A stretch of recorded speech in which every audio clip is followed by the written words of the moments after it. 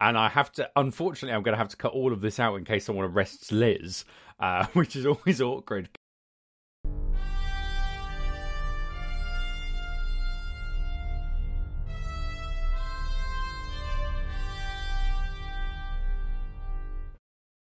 Hello, everyone, and welcome to the 40th episode of the Octothorpe podcast, which is coming to you on the 16th of September 2021.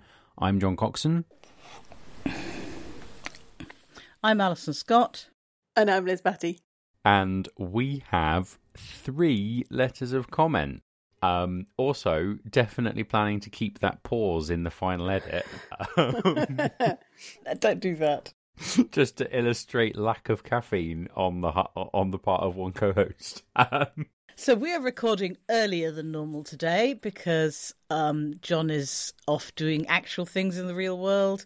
So yesterday everyone was like, can you record at 9? And I was like, absolutely, I'll be wide awake and full of beans at 9 o'clock. And this turned out not to be the case. I mean, I was sceptical. So we got some letters and tweets of comments, and one of the first tweets of comment we got was from Bridget Bradshaw, who proposes that a Garcia is a billion units of exuberance, and thus a Millie Garcia is a million units, and a Killer Garcia... I just don't want to see a Killer Garcia. That seems like a terrible, terrible idea. Very exuberant and very dangerous. And also, Bug is hungry for tray bake. Well, now I'm hungry for tray bakes again. So you're hungry for tray bakes? Yeah, I could go for some fridge cake. To be fair, I've had a very nice frangipan tart. So I'm not really hungry for tray bakes. You're a very nice frangipan tart. Did we not get a whole pile of letters about the tray bake nature of 15s? No, literally no one commented on that, so apparently we nailed it. Thanks, listeners. Thanks for approving of our take on 15s. Or maybe we just don't have very many listeners. If you disapprove of our take on 15s, please write in. Even if you're listening to this episode like months later, please still write in. We feed on your approval and disapproval and basically interaction. Shouldn't that be, we feed upon your approval and disapproval? And speaking of Arkham Horror... Mark Plummer wrote in saying, sorry for the silence from these parts. I'm several episodes behind now, and I've decided to skip ahead to the current one. We encourage people to do that if they get behind. Please don't let Octothorpe become a source of stress in your life, unless you're Anderson, in which case it's basically unavoidable. Mark does say that he got behind with his listening because he's been struggling to get to grips with the latest version of Arkham Horror. And I know what Mark means, because I picked up the latest version of Arkham Horror yesterday from my friendly local game shop. And it's got a lot of cards in it, and I really did have to take my time to sit down and properly digest them all. So I'm right there with you, Mark. I did like the sled dogs, though. Big up to them. Is there a new version of Arkham Horror? Well, there's a new pack that came out on Friday. It's very good. I like it. Oh, I see. Bet there are new packs that come out every Friday. Isn't that how they get you? No, they've actually moved distribution models, so they're only releasing about 2 packs a year now. I was getting it confused with Eldritch Horror. Oh, Eldritch Horror. There was an advert for Eldritch Horror on the back of the booklet that came in my new Arkham Horror cards. Is this the time to talk about how I'm grinding Legend in Hearthstone? It's a family show, Alison. I just want to say that I got to the very top of level 1 and had a game where if I'd won the game I would have got Legend on 3 separate occasions yesterday, and I lost all of those games, and now I'm back at level 4 and I'm very, very, very, very pissed off. Good time for a podcast, yeah. Mark was surprised by the hardline nature of the discom policy, but he does see a logic to it. Because it does, but he does sort of agree with Alison that it does mean some parts of the community are effectively barred from the Worldcon. But he says that he thinks the counter to that is that we're obviously still in exceptional circumstances. And he thinks that it's good for events like this to have a clear and unambiguous policy lines, as it makes it easier for the convention staff who have to deal with the policy on the day. And it kind of But he says, while I understand the policy, it does feel like a recipe for no fun. And I think that kind of, we had that discussion last episode. I think that's kind of where we ended up coming down, where we understand why. But yeah, I think fundamentally, I do think that conventions will feel slightly less fun for a while there is the whole masking and vaccination, as indeed like all events at the moment feel slightly like, oh, maybe it's just me. Oh, but we had fun last weekend and it felt like majestic fun because we haven't had enough fun recently, so even small amounts of fun feel fantastic. So I think objectively people will probably have just as much fun as they always did. They will have an amount of fun which is as much higher as the background level of fun as usual. It's just that we've adjusted the background level of fun. Write in with your explanations of how fun scales work and whether they're a logarithmic or a linear scale and appropriate measurements of fun. We could definitely go there. Now I'm a bit sad that we've already assigned the Garcia as a unit of exuberance, because we really could have tied these two things together if we'd known we were going to say them. Exuberance and fun are not the same thing, John. I can understand that you might, from your point of view, see it that way. I know. That was literally the point I was making, was that it was a shame we couldn't use the Garcia for units of fun. So I already made that clear in my statements. Okay, so readers, what is the SI unit for fun? Do please tell us. I believe it's newtons per metre squared.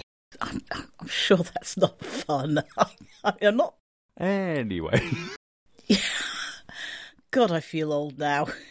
Mark also says he's been looking at the Discon membership numbers, which is excellent. He thinks that they've had about 900 people joining as attending memberships since last November, but he notes that there's only about 280 virtual members and there are about 2,000 supporters, and he's wondering why more supporters haven't paid the relatively small extra amount for virtual access. And I am one of these people because I haven't got round to it yet, so I should probably do that, because he says it could just be down to, as we've talked about before, the general tendency to join virtual conventions late because there's no need for the attendee to plan their attendance. But he wonders whether Discon is going to know how many virtual members they're going to need to cater for. And that's an interesting problem I hadn't thought of. I don't know how that's all going to shake out. I think a significant proportion... I mean, I think actually we do have walking stick curves for... we have membership curves for virtual conventions now. Discon could reach out to other virtual conventions and get a pretty good idea of how that's going to work. My guess would be that they'll have double the number of members they have a week before the convention starts. And that's what they should plan for. My estimate would be, given they've got 280 now, they're looking at least 600, but that is assuming the punctuation curve applies to a Worldcon, and I have no idea if it does. But it seems like the best guess you could make at the moment. I mean, I can't remember whether... Was it contested bidding for 2021? I cannot remember at all. But, I mean, a lot of those sporting members might be people who voted at Dublin, but then absolutely cannot go because they cannot get to the US, and also not really interested in a virtual membership because of time zones. So you could have a lot of people in that situation. I mean, I've signed up for a virtual membership, but I don't know how much I'll actually get to watch. That's an interesting point, Liz, but in fact, DC was unopposed at Ireland, as is mentioned on the excellent website worldcon.org by first-time caller Kevin Stanley. Yeah, but lots of people vote. Yeah. There's a lot of things going on here. I think Worldcon has thousands of supporting members, probably somewhere between 1,000 and 2,000, who are people who never go to a Worldcon or might go to a Worldcon if it's in a city very close to them, but would not otherwise go to a Worldcon, but who are readers and who are essentially supporting now to be part of the voting community. Now, we don't know necessarily whether that's something that's good or bad, but I think it is out there. People do buy memberships just so they can read the stuff in the voter packet. I think also, did you say they've got 2,800 attending members? I think Mark's bringing facts into this conversation, which is quite strange. So Mark said that there were 2,500 attending members, of which 900 have joined in about the last year. Yes, I think those 2,500 attending members, I think quite a lot of them will not attend, but will not ask for refunds because of the whole community support thing. So they could downgrade to virtual. I think there's probably a limit for when they have to have done that by. You could downgrade to supporting member by the end of August. You can still downgrade to virtual membership until the beginning of December. Yeah, so I think that there will be people who are still watching and waiting and considering whether they might go. And there will also be people who are definitely not going to attend, but either don't get round to downgrading or who downgrade at the last minute because, it's the last minute. That's when you do things, isn't it? So I think quite a lot of their virtual members will already be attending members. And so they're probably, I assume they're accounting for all of that stuff. I think it's easier to scale up a virtual convention at the last minute than to scale up well, it depends how complicated your tech stack is. You'd hope. Yeah, I don't know how easy it is to scale up a hybrid convention, but I don't think they're doing proper hybrid. They're doing two conventions, one of which is in person and one of which is virtual, rather than doing a single convention which is hybrid, right? What is the distinction between those, John? I think I am right in saying, and I might be wrong, but I got the impression that virtual attendees would not necessarily be able to watch panels which were happening in DC. They would be able to watch panels which were being put on virtually by DC. And so I think the distinction between a hybrid convention and a physical and virtual convention happening at the same time is that virtual members will not be able to interact with the physical convention, is my belief. I could be wrong there. Write in if I'm wrong, listeners, because I might be. I don't know. I don't know if it's going to be purely virtual things happening that presumably will be streamed somewhere in the convention as well, or if it's actually going to be streaming of certain streams from Discon. My suspicion is going to be a mix of both, because then you get to include people that can't be there in person. I don't know if you're going to have, say, online panels with online participants which are streamed to the physical location, or even the most difficult thing, panels which are part online and part in person mixed together. I don't think we know, actually. I'd also like to give respect to Mark Plummer for managing to find the membership numbers on the Discon site, because I cannot do that. I'm very impressed. Mark Plummer regularly impresses me. I should make that into a ribbon, often impressed by Mark Plummer. Mark might not enjoy that. He might. I won't do it if you don't want me to, Mark. So, I am going to say I have to give a factual update to something I said earlier. I said I was only a supporting member, but I have, on the very podcast, upgraded to a virtual membership for the princely sum of $25. See how easy it is to do. Do it now.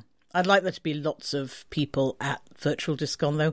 Because it is the weekend before Christmas, I'm not 100% certain how much time I'm going to be able to give it. Christmas involves a lot of, faffing about, and I'm normally pretty busy the weekend before Christmas, so, I feel like that'll be a thing. Well done for posing a direct question to Mark on this podcast so that he is forced to send us a letter of comment, even if he hasn't caught up on the previous episodes. We could scan the IP addresses of all of our regular listeners and then write questions to all of them for next week's Questions to Octothorpe podcast, where we ask each of you a direct question tailored to your needs and abilities. Can we do that? I don't think we should do that. I would like to say I'm not sure we know the IP addresses of all of our listeners. And listeners, if you're currently panicking that we do, I'm pretty sure we don't. I've been watching Mythic Quest, and apparently that's an easy thing to find out. Yeah, I'm not sure Mythic Quest is 100% factually accurate, but I think maybe we'll get to that later on. Well, and also in Mythic Quest, they're not using a podcasting platform that they haven't built, which is another key differentiator. But yes, and also Mark finishes by saying that he thinks Conversation is the most Caroline Mullen convention name imaginable. And I don't know what that means, but I'm happy that he thinks it. I do know what he means. How well do you know Caroline, John? Not very. There you go then. Chris Garcia wrote in to tell us that he is only giving his letter of comment 0.36 Garcias, which is 360 million units of exuberance. Oh, I've just understood Bug's tweet. The one you read out 20 minutes ago. She's not proposing the Garcia is a unit of exuberance. She's proposing that the Arcia is a unit of exuberance, and therefore a Garcia is a giga Arcia. I had not appreciated that. So 0.36 Garcias is only 0.36 giga Arcias, which is 360 million Arcias. So that's quite a lot of exuberance. But does Chris giving us 0.36 Garcias mean that he's only giving us like 36% of his regular levels of enthusiasm? Or, I don't know. Well, I'll tell you, I'm only giving you 36% of my regular levels of enthusiasm. I offered multiple times to podcast at a different time for Alison's benefits, and I was like, no, I'll drink some pints of coffee. It'll be fine. I am fine. I am so fine. In fact, I'm definitely at least a bit. What was it? At least a bit arsier. You're so fine. You're now making jokes about it. We understand. Oh, I've just worked out the Brierley. A Brierley is the unit of how many coffees you need in the morning before you're awake, measured in pints, and that is I think, very in keeping with Claire's approach to coffee. Because I've seen her caffeinate, and she takes it seriously. I believe my normal level is 0.36 Brierleys. I mean, I'm surprised you're still alive, because that is a large amount of coffee. So Chris says that losing Earl was a massive bummer, and kind of expresses some reminiscence about that. And yeah, I can imagine, like, obviously if a friend of yours goes, then that is always going to be a huge hardship. And Sorry about that, Chris. But he also writes in about COVID policies, and he says he thinks it's illegal to require negative testing for attendees. He's basically saying that you can't do negative testing and you can't do exemptions because of US privacy laws. And I am curious about that. I don't know much about US law. There's also going to be a lot of state and local jurisdictions. It seems very likely that DC took advice on what was possible in the place they're planning to hold the convention and use that to inform their policy. And he also says he went to a historians convention, which was done in a hybrid model where everyone wore clear masks, but all of the masks were mic'd. So if you wore them, it mic'd your voice underneath the mask. And that is magic. And we did not consider that as an option last time, but that is like the idea that you might have. But then I guess you'd have to have a mask per attendee, because I can't imagine that's cheap. But that is clever. It's definitely clever. Or a sanitation system that works for those mics. If we have a sound engineer in the audience, please let us know your thoughts on miking under the mask. And incidentally, Miking Under the Mask is the name of our new reality TV show. And our superhero expose. I would also note that Chris says they sent mini bottles of scotch to all attendees, which is maybe an excellent tradition for hybrid conventions. I do quite like that. When we did a leaving party at work, my boss got tiny bottles of champagne sent to everyone for the leaving party, and that did feel much more like a leaving party than other Zoom leaving parties I have been to where I did not have a tiny bottle of champagne. I say champagne, Prosecco. Fizz. Phil Dyson tweets at us to say that he thinks the greatest high school movie ever is Heathers, which I have not heard about, but we will put a link in the show notes. Jesus Christ on a stick. Alison is laughing quite a lot, and I'm assuming that there's something happening here that I don't know about. No. You've not heard of Heathers? No? Oh my god, I understand that people are young, but oh my god! How can you not have heard of Heathers? Liz, have you heard of Feathers? Yes. Sorry, Heathers? Ah, fair enough. Yeah, I think you are actually an outlier for even people of your age, but I might be wrong about that. So, yeah, no, Heathers is an extremely influential movie. If you have any interest in the history of, I guess, outcast culture, I think Heathers is quite an important movie, and it's also very good, and yeah. And it's kind of its time a bit. It doesn't necessarily hold up as well as it did when it was new. But yeah, maybe the greatest high school movie. It's a real counterpoint to a lot of the other things that were around at the time. Because it's different. No, it's a great movie. Yeah, and it's something that often comes up on those lists of the best high school movies ever. But I mean, John, have you heard of things like, The Breakfast Club and 16 Candles and that kind of thing? Because it feels like it's of a contemporary of those. I've seen The Breakfast Club, and I've heard of 16 Candles, and I've watched Ferris Bueller's Day Off, which, looking at the date, was like about 4 years before So, like, I think I'm familiar with other films that were in that wave. I just haven't heard of this particular. Yes. But looking at the cast, I think there is probably an argument that I really should have done, because just don't read anything else about it. In fact, don't even look at the pack cover. oh no, it's too late. Yeah. I read there's a blurb and it tells you, like, He went to Wikipedia 10 minutes ago. yeah. Don't read a synopsis. Just watch the film. It'll be good for you. You like movies. You've been watching great movies. This is a movie that you should definitely have watched if you have any interest in. Heathers is a film that is very much in your wheelhouse. You'll appreciate it. From the synopsis, it sounds amazing. I'm very, very, very surprised to discover that you've not already seen Heathers. Go. Is a Spaniard around? Yeah, I text her. Yeah, go and ask in Spanish. Say, Alison is surprised that I've never seen Heathers. Should she be? The typing you can hear, listeners, is me texting my wife to ask her this question. Well, while you're doing so, I would like to say that while Heathers is great, if we are allowed to count it as a high school movie, I would like to put forth the proposition that Bill and Ted's Excellent Adventure is the best high school film. It's a stoner movie. Is that a high school movie? I feel like most of it doesn't take place in a high school. I may be not remembering. But then again, Ferris Bueller's Day Off almost entirely doesn't take place. Yeah, at no, a high that's school, right. and So that's something definitely like, a I high mean, school movie. there's a sense in which Grosse Pointe Blank I've heard of that, but I haven't seen it. is a great high school movie. Write in, listeners. What's your favourite? Readers, what's the best high school movie? Yup. Anyway, and then we have one final lock. So Roman thoroughly enjoyed episode 38 and liked the surf sound and the pleasant chat around the table, and notes there was no problem with sound balance despite the warnings, but added a little note to me saying that there's a wonderful tool called the Levelator, which is very good. I'll put a link in the show notes for anyone who is making podcasts. Good tool to have in your arsenal. And indeed, I did level the sound, so a secret.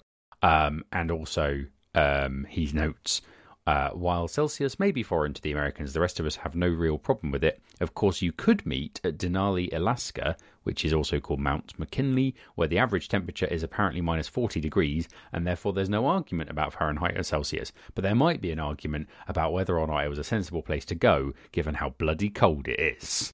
Yes. No. I mean, the arguments we have at the moment is me and Alison saying, 21's a bit hot, and Liz being like, no, it isn't. But I think we would all agree minus 40 was quite chilly.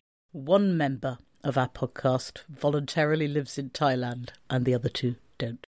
I would just like to say that every minute we record this podcast is a minute that I'm not in the swimming pool. So, there's upsides. So Liz did send a lovely photo of her summer office, which had sky and plants and sunshine and palm trees. A very relaxed feeling to it. And it did look very good.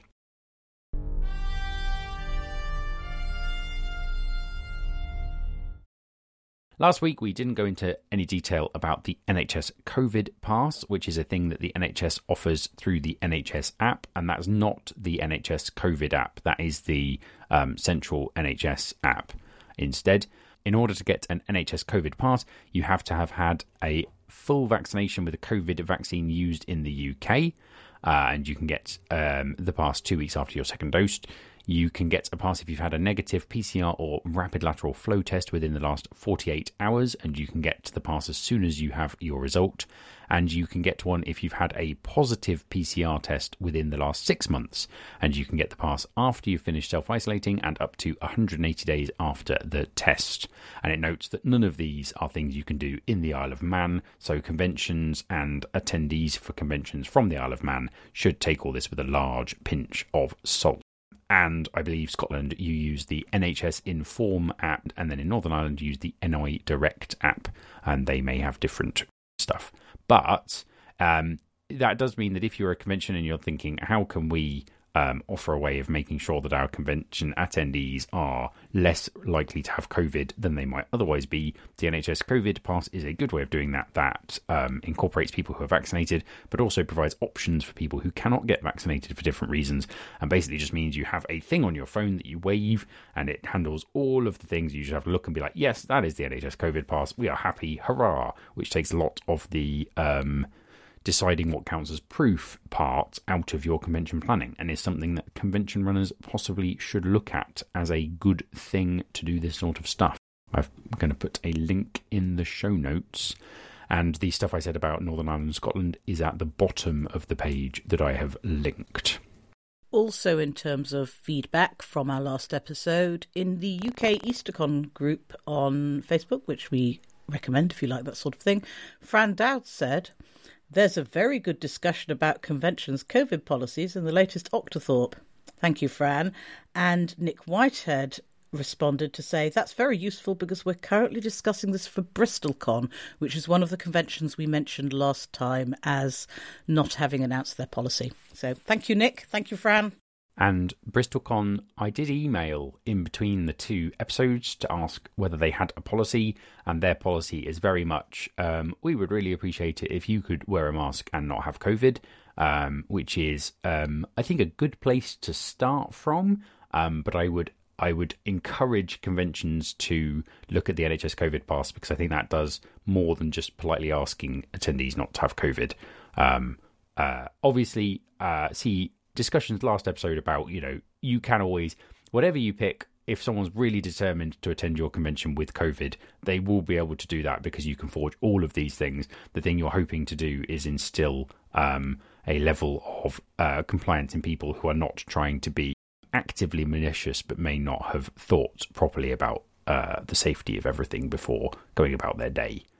I mean, I was just going to say that I think there is also a difference for things like BristolCon, which are basically as big as like a medium-sized wedding, and things like potentially FancyCon or EasterCon, who might be getting into the high hundreds of members. I think if you're sort of a smaller convention, like the risks and issues are a little bit different. Still good to have a policy, obviously, but I can see why they've gone for a slightly sort of softer, yes, please wear masks, and so on. I don't know. Is that an artificial distinction? I just feel there is a difference between, DiscCon, where we're saying, well, you potentially will have 2,000 people, and BristolCon, where you probably will have 100. Yes, I think it's a big difference. I have a very mathematical feeling to this, and although in practice you probably do hang around with your personal mates, no matter how big the convention you're going to is, I think that's the thing about mandating mask wearing in public areas and when moving around the convention, because those are the times that you're likely to have close interaction with people who you're not just generally hanging out with. So, I will say, although I do understand where both of you are coming from, and I do understand there's a difference in risk, I do think that I find it difficult to imagine a convention where I'm like, yeah, but it's fine if people turn up with COVID, right? And so I think still I would say use the NHS app, because that gives you a good way of saying this person probably doesn't have COVID. And that seems like my minimum requirement from any event is it would be nice if they were just double checking that people don't have the Rona. Yeah, in the last festival we went to, they were basically checking everyone for either an up-to-date NHS app or the text from the NHS say you'd had a lateral flow in the last 24 hours. Because obviously that's very fakeable, as we know, but I don't think anyone necessarily would. I was going to say, this lasts for as long as free lateral flow tests are available, at which point this system breaks down a bit. It would be a great shame if the government stops allowing free lateral flow tests, but at the same time, if you are not doing something at your convention to say, we would actually quite like to have some measure of control over people arriving at our event not having COVID, that is the point at which I start saying, I might just not go then. And so I do sort of take your point, but if people do go that way of, we can't demand this because there are no free lateral flow tests, I could be like, well, that is a great shame, but I will stay at home. So I think I actually 100% disagree. Sorry. I'm hoping the government won't do that, but if they are stupid enough to do that, that will be a shame, but it will, I don't think it will change my mind. I mean, I hope they don't, but it does make a difference to me because I can't get an NHS COVID pass. So, I mean, I'm not looking at coming to any UK conventions in the future, but if I do, I can't get one. I'm very much talking about, I think conventions need to think quite carefully about what proof they'll accept from kind of overseas attendees. Sorry, I should have said that. So I don't want to rehash the discussion we had last time completely, but my main concern with DiscCon was that they didn't have an exceptions policy. And I feel like you need to have an exceptions policy. You need to say, if there's a reason you cannot do this, let's talk. And then you can say, no, you're in, you're out. I think that is also fair, yeah. Because like you say, Liz, like if you can't get an NHS COVID pass because like that's not possible, then I do think like, you know, you've been double jabbed, so that should be something that can be sort of coped with. And I kind of understand that DC as a 2,000 person convention may not have the bandwidth to deal with exemptions and stuff, but like if you're a convention that's going to have like 100 attendees, you can probably talk to the one or two people for whom there needs to be a conversation. Lastly, on convention COVID-19 policies, Corflu have updated their website basically along the lines of the Novacon website to say we are going to have a policy, but we're waiting a little bit longer before we decide what that policy will be. And I heard from Peter Sullivan, who is on the Corflu committee, that he is now the Corflu committee member whose job it is to listen to Octothorpe. And that slightly terrifies me. So hurrah, thank you to Corflu. Thank you to Corflu very much for doing this, because I think this is a fantastic development. They all should be. This is a brilliant post that every convention should have on its staff. Are they listening to us for advice, or in case we say anything, you know, scandalous? No, I think they're listening to us so that if we say every convention should do X, and if they don't, we'll be grumpy, they can be like, oh no, we should do X. And that is a level of responsibility that frankly terrifies me. I mean, I think there's a lot of things you can do that make Octothorpe grumpy, and you're never going to avoid them all. Because you can do things that will make 1/3 of Octothorpe grumpy and 2/3 very happy. We've just proved that one. As another podcast that this podcast might or might not be based on said, it's our job to be grumpy about conventions. That's what we do. But I think it's also important to be happy about conventions when conventions do good things. And so I think Corflu has done a good thing. And they're also spooling up their Discord, and that's very exciting. I don't know if that's public, but I saw a sneak peek as British Fandom's chief Discord opinion haver. Discordian, we might say. Yeah, no, I might like to tap into your Discord knowledge for a Discord I might or might not be setting up. Would it be a Discord on which people could have conversations? Oh.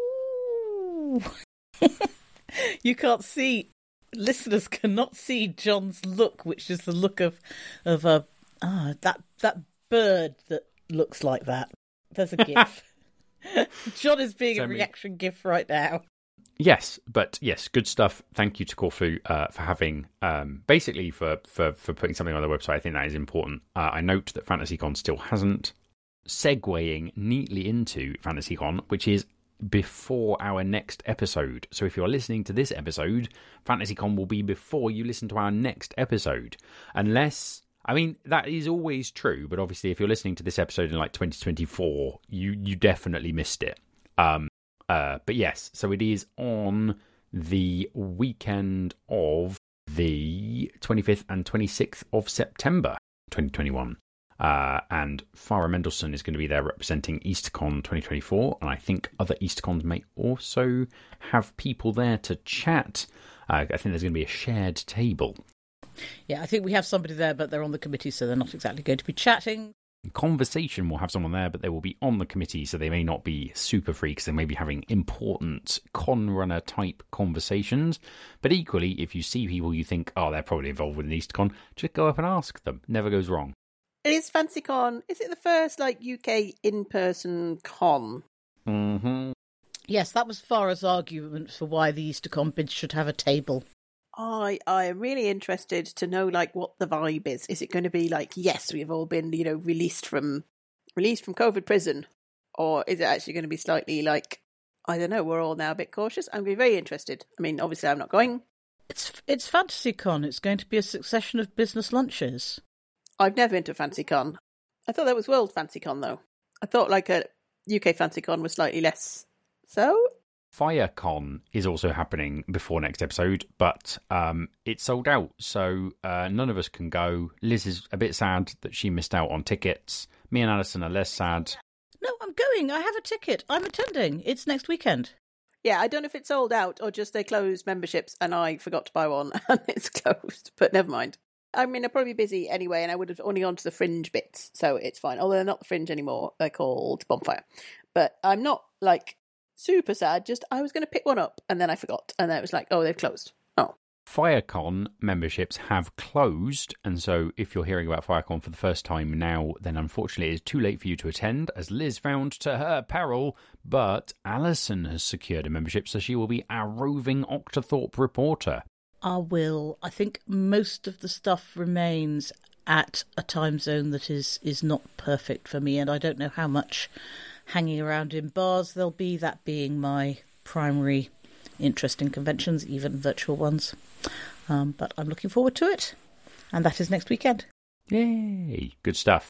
And then the beginning of October we have Octocon, which is virtual. Yes, and the last virtual Octocon was very, very good. We liberally borrowed ideas from it for the first punctuation, so if you attended punctuation and you quite like punctuation, you may quite like Octocon. So I'd recommend giving it a look, and we will put a link in the show notes. It is the weekend of the 1st to the 3rd of October 2021. I will be on the Isle of Wight.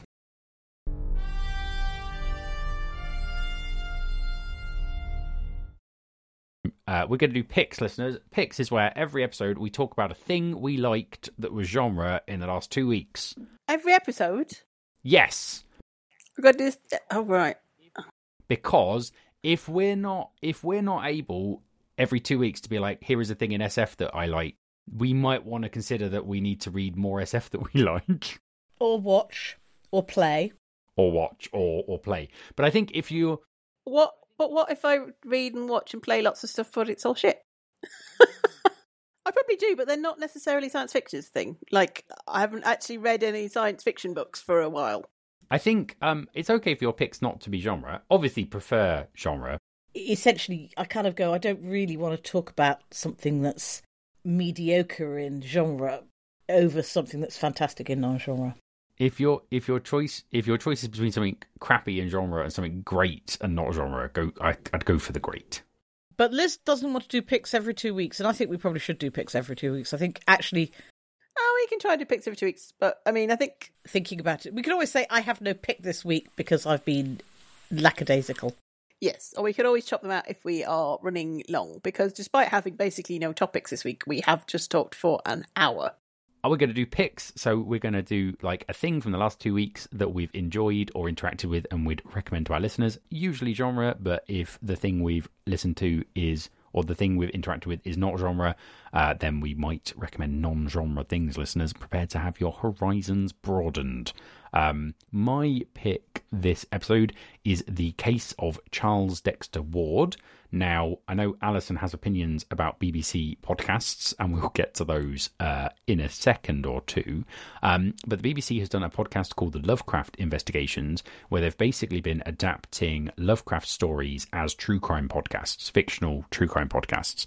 And the first one they did was The Case of Charles Dexter Ward, which is a 10-episode podcast you can listen to on iPlayer, or I've also put the RSS in the show notes. And it was my first exposure to the story of The Case of Charles Dexter Ward, and I really enjoyed it. And I've been reading The Thing on the Doorstep and Other Weird Stories by H.P. Lovecraft, which is a Penguin book that I've put links to in the show notes, and that contains the original novel. And so I have read the original novel. I find Lovecraft difficult to read because he never uses one word where 14 would do, and usually it's quite dense. It's quite dense. I can't read it when I'm sleepy because I just fall asleep. I am glad I read it because there are a couple of bits from the radio or the podcast adaptation that I felt were a little bit unclear and make more sense having read the book. But I am glad I listened to the adaptation first, actually. And yeah, I really enjoyed the adaptation. The book is fine. I think it's probably one of Lovecraft's better stories. I can see why it's one of the ones that kind of caught the public imagination, but at the same time, it is very Lovecraft. So, you know, take that with a pinch of salt. And it has all of the racism you'd expect. So hurrah. But yeah, that's my pick. That's a thing I enjoyed this week. When I say I have opinions about podcasts, I think I prefer in general to listen to unscripted podcasts. So the problem with podcasts from big media organisations is that they're never really unscripted, or they go through multiple levels of editing for tone, which I think takes the edge off them. But actually, that sounds like doing a true crime version of a fiction story sounds like exactly the sort of thing that they might be quite good at. So, yeah. No, it was good. No, and I think you're right, like, because the other BBC podcast I really liked is 13 Minutes to the Moon, but that is like, and that's non-fiction, but is much more scripted. And I think most of the podcasts I listen to tend to be more discussion unscripted, and the BBC doesn't really do that. Alison, do you have a pick? I do. So the Otherwise Award was announced this week.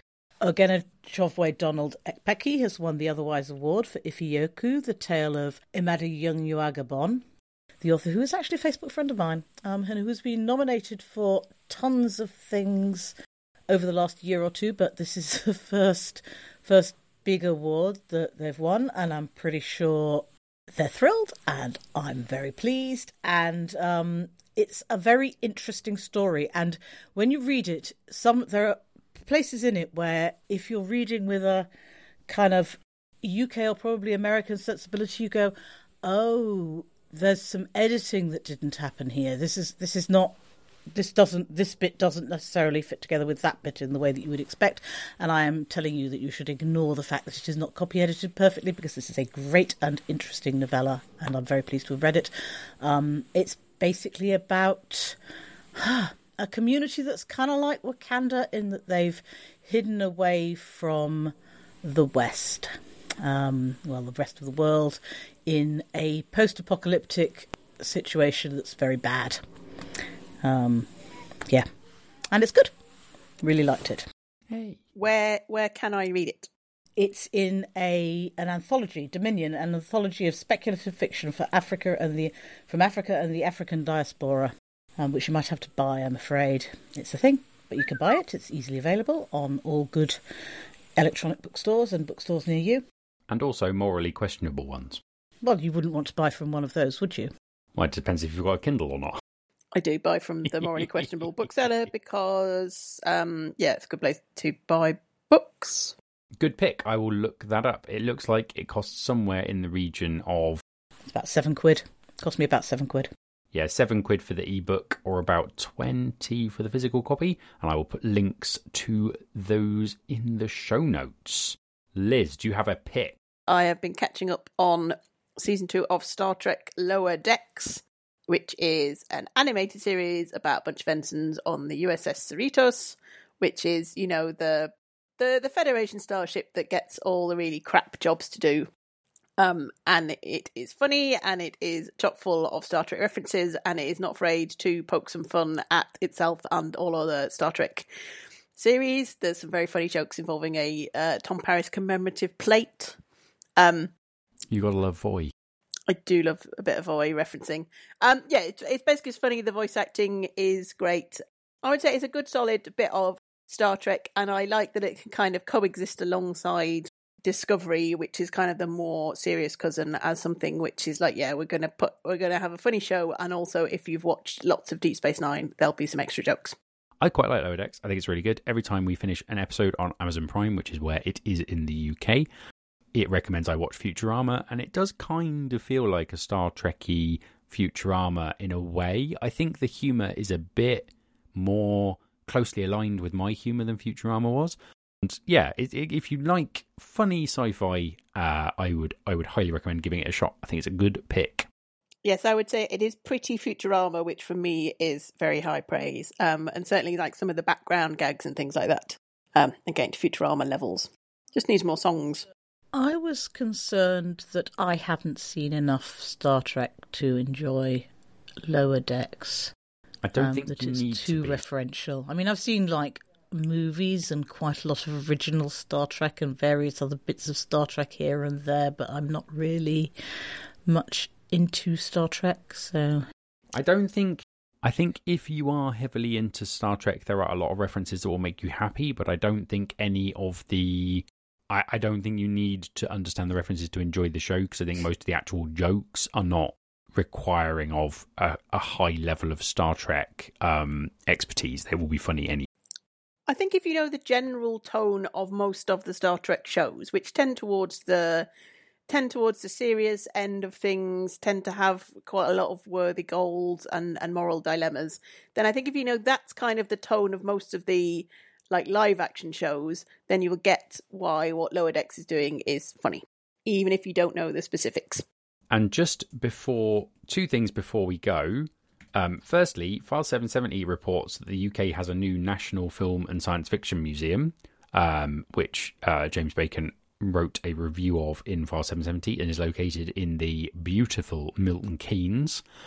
So if you are located near to Milton Keynes, you could go and have a look. I say science fiction, it's actually sci-fi. Some people get very annoyed by that sort of thing, but personally I don't.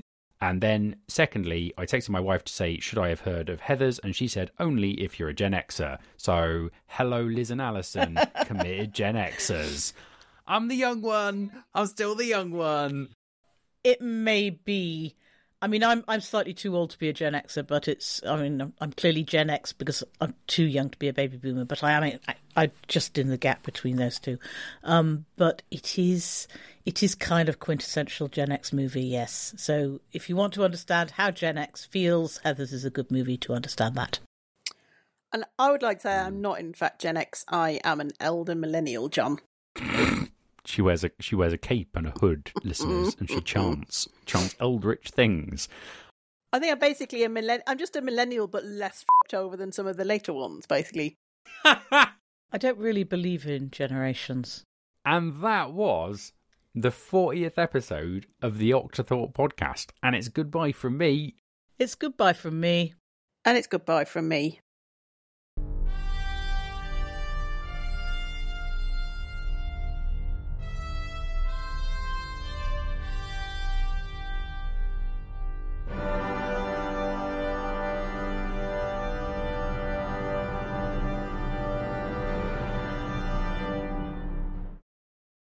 What will you be doing on the Isle of Wight, John?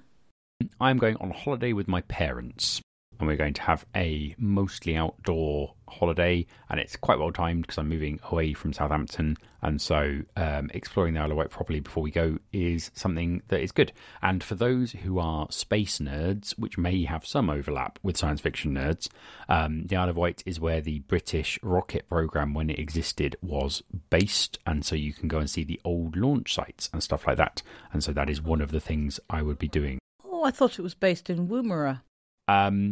So the actual launch sites for the Black Arrow is the Needles, which is in the Isle of Wight. What did we launch from? Well, because I don't know, it might be that they also launched from Woomera. Obviously, Woomera is harder to get to from the Isle of Wight than the Isle of Wight, being as it is in Australia. But Alison has committed to go there on her Guff trip so she can report back. There was a test launch. I mean, it may well be that there were nuclear tests at Woomera. I didn't think Black Knight. It was tested at the Needles, but they were launched in Australia. They were launched at Woomera. I mean, I was like, oh, really? Not Woomera? Let me give you a link. So the rockets were.